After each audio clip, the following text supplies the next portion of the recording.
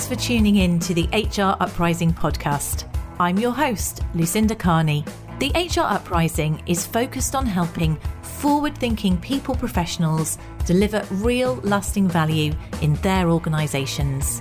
I'm a chartered psychologist, speaker and trainer, and recently authored the best-selling business book, How to Be a Change Superhero. My day job is founder and CEO of software and training business Actus. This gives me the opportunity to work with other businesses like yours. We are focused on building a better workplace for people wherever they are located, with the help of our performance, learning and talent management software and our training and consultancy services. Every week on the podcast, I will be covering different topics and challenges, joined by relevant experts and real-life people professionals. Thank you so much for tuning in. I really hope you enjoy and get value from this week's episode.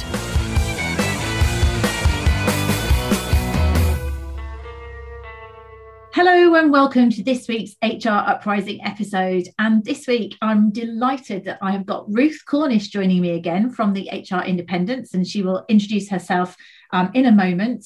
And Ruth's going to go through one of our HR roll-in series, which we found is our series that we've put in place in response to, I guess, the challenges that both Ruth and I have come across that have been raised in groups. If you are an independent HR professional or a standalone HR professional, you know, we need to reach out to our network to work out what best practice is, to get guidance, top tips. So what we've done as part of this series is identify some of those recurring challenges and crowdsourced some best practice and ideas.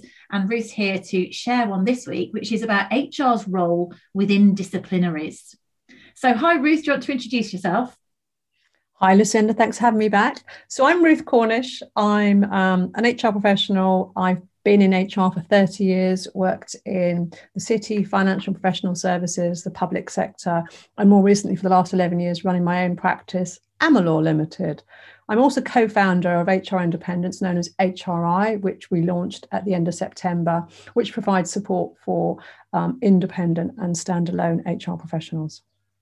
So you're in an ideal position to help with this. And I say these HR roll-in series came out of conversations that we'd had about the recurring challenges that you see on the Facebook group that you host and that HR Independents bring to you.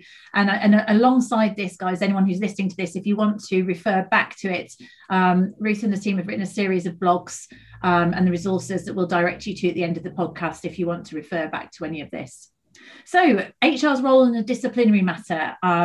Ruth, I say back in my day as a line manager, I might have been involved in this. I certainly wasn't involved particularly in this. I might be involved in educating managers on how to prevent disciplinaries.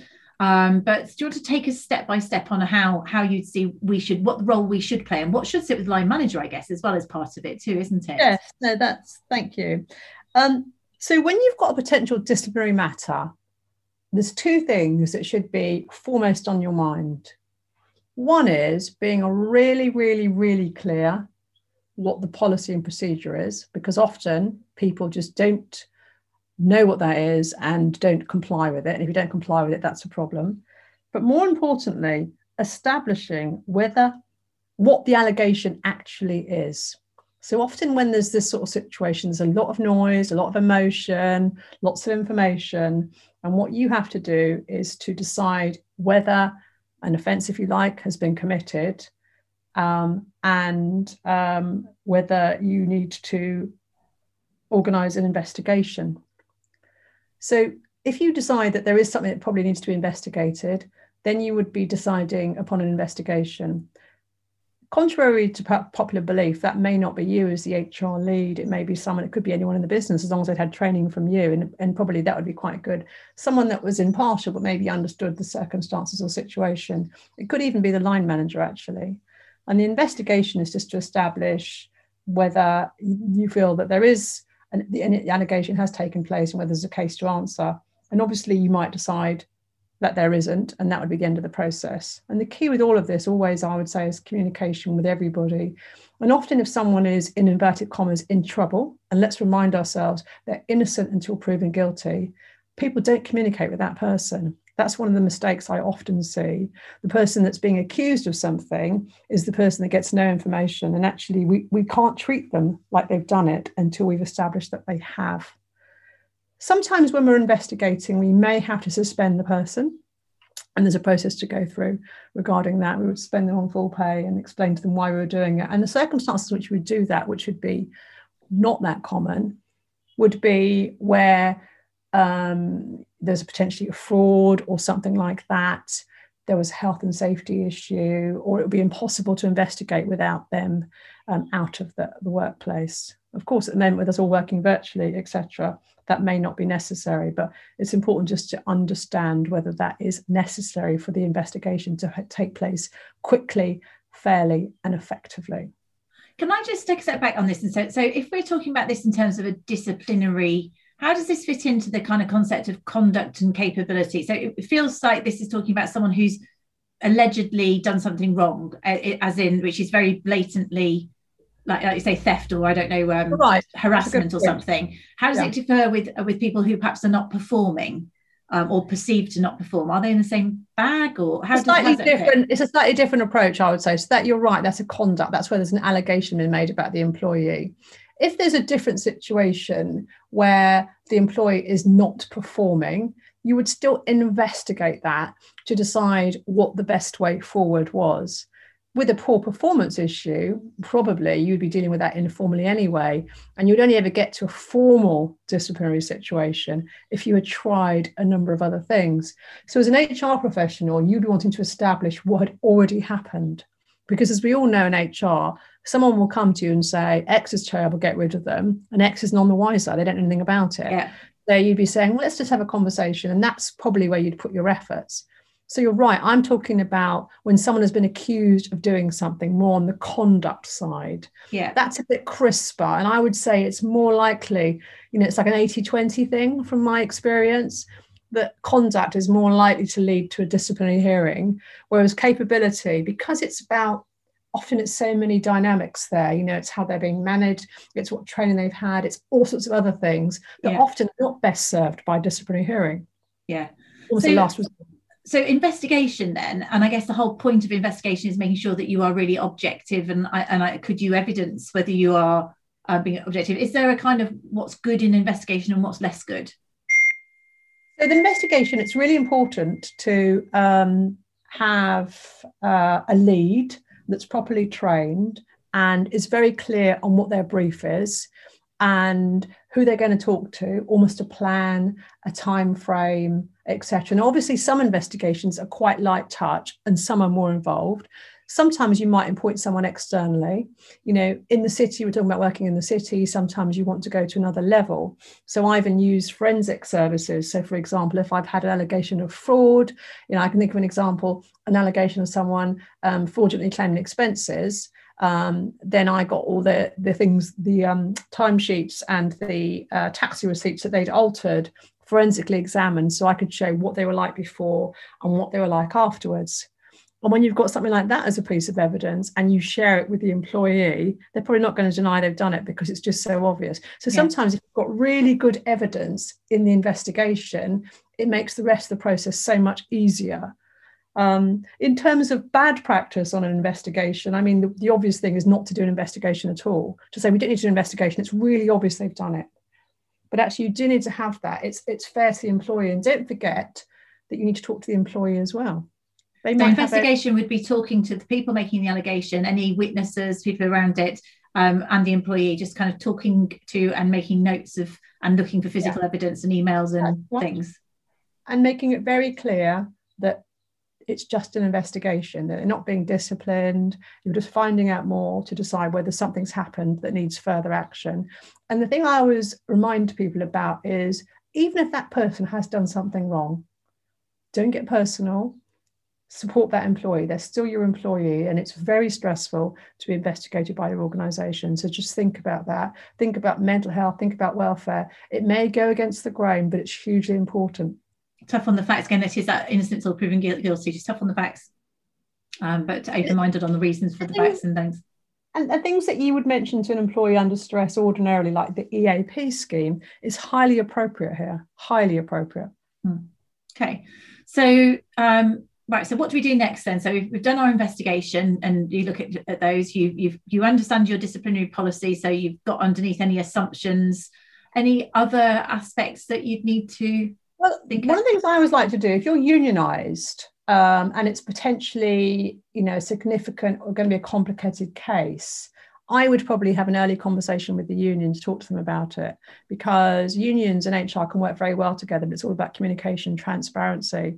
And so that can be very helpful. And then the next thing you do is you decide that there's a case to answer, and you compose a letter, which you agree with the line manager, the person that's going to be chairing the disciplinary hearing, the person that's actually going to be making the decision, hearing the evidence and making the decision. And it's really important here to state that person is rarely ever an HR professional. And that's the line that gets crossed every day of the week. HR are there to advise, to guide, to challenge, but also to ensure that things are fair and that assumptions aren't made, et cetera, that it's done properly, that it's done professionally, but they do not make the decision. And there's case law where it's evidence that HR has made the decision and not the line manager. And those dismissals have been deemed to be unfair because it's not the HR role. I didn't realise that. So you're facilitator, basically. You're custodian of process and fairness, and you're facilitating that people are making it happen. And you're there to verify facts. So you might provide information on behalf of the company, like the sickness policy or, that type of thing. But you're not there to make a decision, and I think people have to be really, really clear about that. HR does not discipline people unless they work in HR. So it's the line manager roles. And I guess there's something, it is quite important you have the right level, isn't there? Because if people need to escalate, or so you don't want to necessarily have the highest person in the organisation carrying it out. Is that right? There's that, and there's also picking someone that can handle a case. So, for example, if you've got an allegation of, I can think of one where a member of our staff was accused of offences to do with children. This was, but the police rang us up and informed us about it, and we had to discipline him for bringing the organisation's name into disrepute. It was hugely emotive because people are saying, I don't want to work with him if he's done that. And we're saying he hasn't done that. He's being investigated by the police. Yeah. But anyway, we had to pick someone to hear that we knew could handle what they were going to hear, because actually that was going to be quite difficult evidence to hear. And someone that had a cool head, wasn't going to be terribly emotive. So sometimes you pick someone because of their personal profile, but also you're absolutely right. In a small organisation, you do have to think about if it was escalated, it went up to appeal stage or something like that, who would hear it? But don't forget, it doesn't necessarily have to be someone more senior. It could be someone the same level, or it could be someone connected in with the organisation, like an NED or someone like that. There's always somewhere to go. Okay. So that's interesting. So would you advise that the line manager should do it if they want to, or would you say actually it's better not to, or is it vary on the circumstances? It varies in the circumstances. Ideally, it would be the line manager. And I think most line managers would not want to do it because most line managers want to do the nice stuff, not the nasty stuff. And they'd all want HR to do it. And some HR are quite willing to do it. But we just said that's a no-no. So I'd want to be really convinced the line manager couldn't do it. But there may be situations in which I would accept that. If the line manager had problems with stress, mental health issues, or whatever, then I would almost certainly appoint someone else, because it can be very harrowing for someone to do something like this, depending on what the case was. Or maybe if it's a difficult relationship, or I was just wondering if there wasn't a strong relationship of trust between the two. Might that increase the chances of the person? Yes and no. Yes and no, depending on what's documented and everything. I suppose the HR role there is to judge it and make the best recommendation to benefit the organisation, the line manager, and make sure that the individual is going to get a fair hearing. And that's the most important thing, that impartiality. That person is innocent until proven guilty, and making sure that process is really fair. And then making sure that everybody involved, including the person that's been accused, is aware of what's happening when, briefing everybody in, and making sure that you, if you're sitting on that panel, that disciplinary hearing, or someone else, really understands the culture of the organisation and any custom and practice, because it's relevant. So that's particularly important if you've got an external person hearing it. Yeah. And customer practice is just like the way things are being done, even though they're not documented, basically. It's not a formal policy, but that's, And actually, just to add on that, sometimes things that are written down don't bear any resemblance to how things are actually done. And you need to have the two there, because it's not helpful to refer to the formal thing if that doesn't happen at all ever. Right. Okay.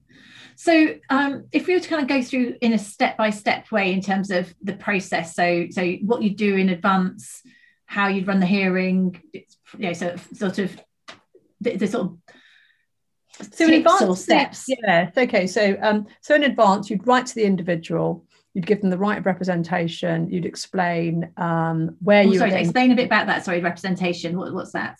So everyone has a legal right in the 1996 Employment Rights Act to be represented by a trade union official or an employee. I have to mention at this point that HRI have got CIPD to agree to challenge that and update it so independent HR professionals can be included. But that, as you can imagine, changing the law doesn't happen overnight. But anyway, that reflects the past, and obviously independent HR professionals are on the increase. But so that trade unions on decrease as well. So actually, on the decrease, that's my point. That's my point. And everybody doesn't want to be represented by a colleague. So what does a colleague know? They want to be represented by someone who understands the process, because it's tremendously scary.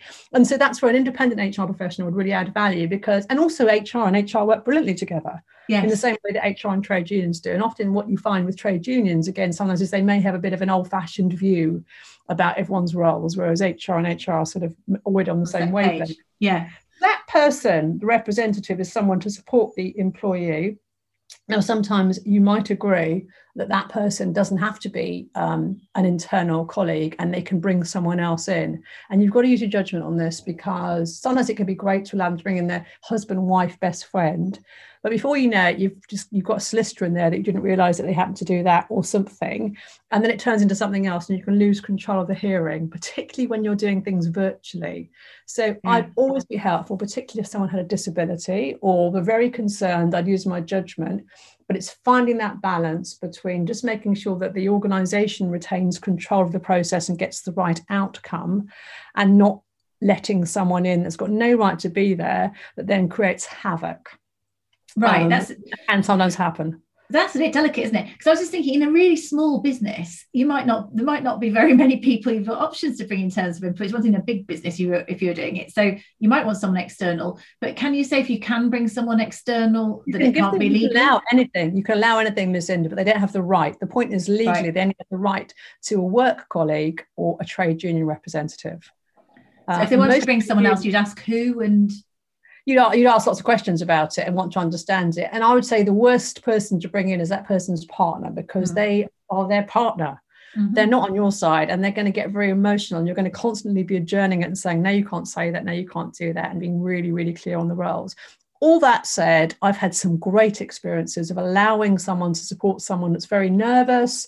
Manual workers aren't used to formal situations, young people, those types of people that are absolutely terrified. Having the right person with them really supports them. And let's be honest, not everybody will get dismissed. They might stay in the organisation. It might just be a hearing. It's actually a positive experience in a sort of strange way if the organisation has been that supportive. Gives a confidence in the system kind of thing if it works well. Yeah.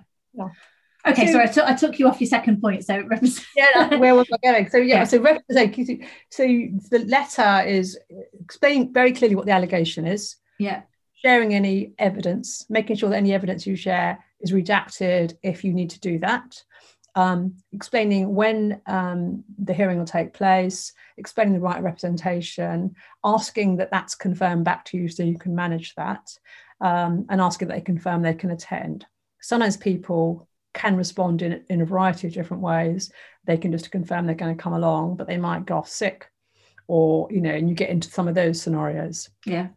Then if you actually get them to the hearing, you might have a situation where they refuse to attend, and you might take a view that you'll have the hearing in their absence. So you go through the process. Sometimes you get people that are so frightened, they want to do a written submission, which, you can do. You always try and encourage people to come along, but it's obviously not a nice meeting to attend. But you can do it in their absence. You go through a fair process. You document everything you've done. You make a decision. You inform the employee. Or you might have to hold back if someone has gone off sick, waiting to see if they'll return. And then you're trying to coax someone in. And often those situations turn into a settlement or something like that, or the employee resigns. Sometimes people can get a letter like that and resign straight away, just absolutely terrified, and that's where you have to sort of try and get hold of them if they'll speak to you, and just say, look, and explain whatever it may be, etc. But sometimes actually, if it is probably looking like gross misconduct, it's no bad thing. Yeah. really. So again, it's about using your judgment. Writing the So law. assuming the employer has said they can attend, they've notified you of their representation, then along they come, and you've already spoken to your chair, maybe it's your line manager, whoever you appointed, to hear the allegation and hear what I'd call the management case and the employee case. Now, sometimes that dual role, the chair, the person making the decision, can present the management case, or sometimes they might bring someone else in. So in the scenario of a sort of concerned line manager, they wouldn't be making the decision, but they would have to present the allegation, but the chair would be making the decision. And so they would present the allegation, the chair may ask questions, the HR manager may ask for points of clarity, the representation might ask for points of clarity, and then you'd hear what the employee had to say, their response to it. So how many people have you got? The chair, how many people have you got in the room here? You could have one or two people. So you could have one person hearing it. Yeah. That's normal, and HR and the employee. That's the sort of smallest. But sometimes if you've got, you were mentioning an experienced line manager, you get around that by having a more senior person chairing it and making the decision, and the line manager just attending to present their side of it. But ideally, it would just be the line manager just bring their employee with or without an HR person. It all depends on the culture of the organisation. It's a good so point. You don't have to have, there doesn't have to be a third person at all, or does there have to be a witness or some sort of? No, you just need to keep a record. So you could actually not have HR at all. They could just advised on it, and the line manager can go off, have the meeting and report back. And you would just be making sure they knew what they had to do. The most important thing would be to make notes. Yeah. And those notes could just be a record of the meeting. They don't have to be verbatim. But there are all sorts of apps now that you can use. Rev.com's one that I use that make the notes for you. You can have it on your phone. So you don't need to have a person there taking thing. Yeah. Yeah, that saves a lot of hassle, doesn't it? So you have your meeting. You obviously you're having to do them virtually nowadays. You can do, but in the old days it would have been face to face. You establish your roles. How long do they generally take, or does it depend? I guess you might have to do timeouts and stuff like that as well, take breaks. Good point. I'd say between 1 and 3 hours, really. It depends on how complicated the case is. And, sometimes people do need time out, need to calm down, they can get upset. And sometimes it can be very quick. So normally I would say if I had a disciplinary hearing, I'd have it in a morning or an afternoon. Because the other thing that's quite good is if you can make a decision, tell the employee your decision, and then write it up, you've got it all done in one fell swoop. Because the problem can be going back into the office and then not getting that letter out on time. And most disciplinary policies and procedures have a particular timeline. You've got to get the letter out. So I say get it all done in one go, block it out and get it all done, really. Yeah, and it's better for everybody there, right? You want to get it done and dusted, whatever it is. You don't want to be worrying about fretting over a weekend kind of thing. True, it's very stressful, and there's something about not ever doing it on a Friday, leave it to Monday, because it kills everybody. But there are situations sometimes when something comes up that you didn't know about, that you hadn't picked up in the investigation from the employee, or the manager mentioned something and it's decided to investigate that. Then you've got no alternative but to adjourn, investigate, and then come back. And then once you've made your decision, you might have told them verbally, then you write to the employee, you draft a letter, probably HR would draft a letter, which the person making the decision would then comment on and finalise. And it's really important at this point that it's their letter, not your letter. And they have to be really clear, because they have to own that letter. And ultimately, if this then goes to tribunal, it's their letter, not your letter. So you need to make that point to them. The other thing that's really important to emphasise to everybody is confidentiality is king for everybody, including the employee. And I can think of situations where someone's been disciplined but actually been innocent, where the whole world knows about it and their position's been untenable. And that's a problem for the organisation. You've really got to make sure everyone's really clear about not talking about it. And sometimes the employee can talk about it. And they need to understand this isn't going to help you. You need to keep this confidential. So that's a really key thing. I tell them that being ahead of it, isn't it? Yeah. Yeah. Okay. And then what's the sort of logistics in terms of, you sent they've taken ownership of the letter, they've sent it out.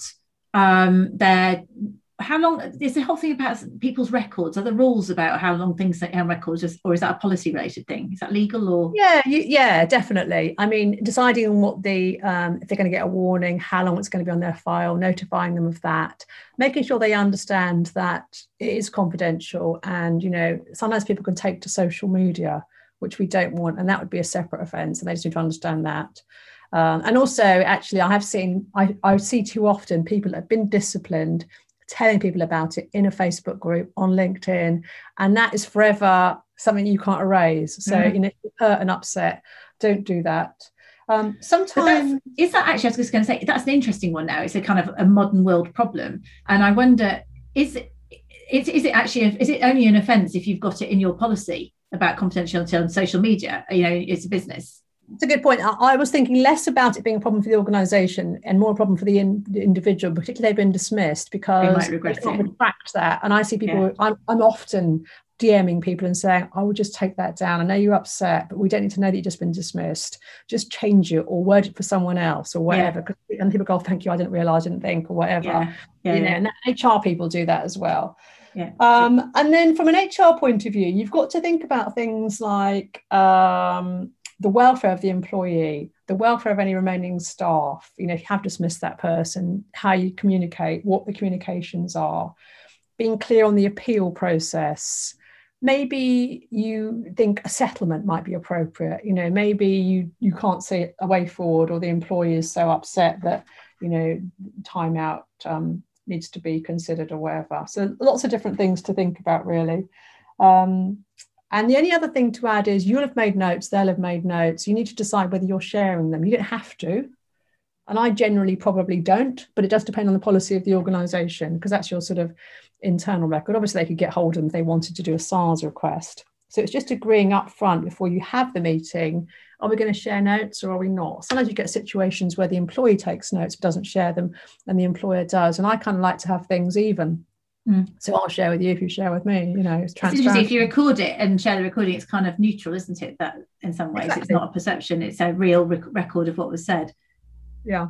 So that's really useful. And I'm thinking there are things that can go wrong, and people can appeal and grievances. I'm thinking that we've got another episode of this talking about grievances specifically for HR's role in that. Any other things that might go wrong or watch outs? The biggest thing that can go wrong, I think, actually, it's coming back to the role of the HR person. When the HR person gets too involved or gets personal and has an opinion about what should happen or shouldn't happen, I think that can be very problematic, particularly if it goes further. I mean, what types of things can go wrong? The employee can go off with stress.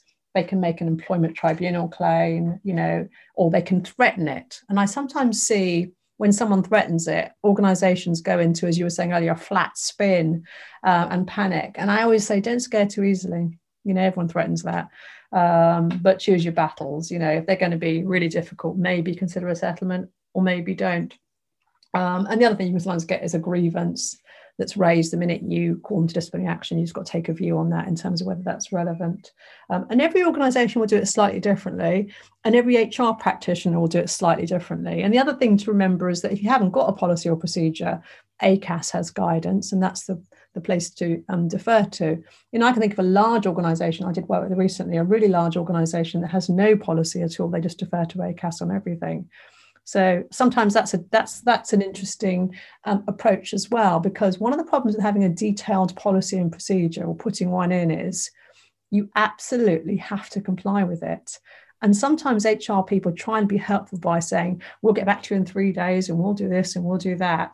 And then if you don't do it, you're breaching your own policy, which is a problem. So I'm always a bit more on the side of being helpful, but not being too specific.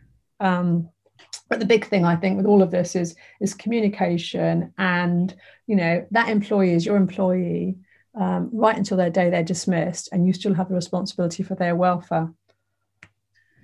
I mean, and being that neutral person all the way through, and to show that they're going through a fair process, basically. So it's supporting both sides there, isn't it? They've done something wrong potentially, but that doesn't make them a bad person, and they probably need more help than less help. And I've sometimes seen people almost be quite vindictive, which concerns me, and I've intervened. If an employee is leaving and they're very upset, as I say, what help would you give them if they were sick rather than in trouble and they've done one thing wrong? So I think that's really important as well. Yeah. Great. Okay. Thank you very much. I mean, there's so many angles we can go down that we could ask about, which I'm not going to on this one because we'll save it for another one. I'm thinking there's all things about managing long-term sick and stress. I think that's a real challenge, isn't it? But definitely another subject. So again, as last time, when we've spoken about this, you writing blogs, you've got a series of papers that people can access from the HRI website. If you just remind us, we will put the link to the HR Independence website on the show notes, which are available at hruprising.com. But just remind us the website, Ruth, if people want to download something. So our website is www.hrindependence.co.uk. We've got a Facebook group called HR Independence, and come and find me on LinkedIn, Ruth Cornish. I'd love to connect with you. Definitely advise you look Ruth up. She's always up for a good debate. She always gets a bit of gets LinkedIn buzzing of a day as well. So you can get involved in the debates here and there about what HR should do and shouldn't do. That was a good one to look up. Yeah. So that was fantastic. Ruth, as ever, thank you so much for joining us on the HR Uprising podcast. It was really informative. I know people will find it really, really useful, and I know they can reach out to you as well. You're always open to help and collaborate with other independent HR professionals, whether that's independently minded within an organisation or whether it's actual HR indies in their own right. Thanks for joining. Thank you. I really hope you found this week's episode useful and enjoyable. If you did, perhaps you could recommend us to a friend or colleague, or give us a review on your platform of choice. It really helps new listeners to find us. Now you can access links to any of the information mentioned in this show via the website www.hruprising.com. Further free resources are also available at www.actus.co.uk. There you can also find out more about our software and training solutions. Finally, why not join our LinkedIn group, the HR Uprising, to share ideas and collaborate with other like-minded people professionals. Thank you for listening to the HR Uprising podcast.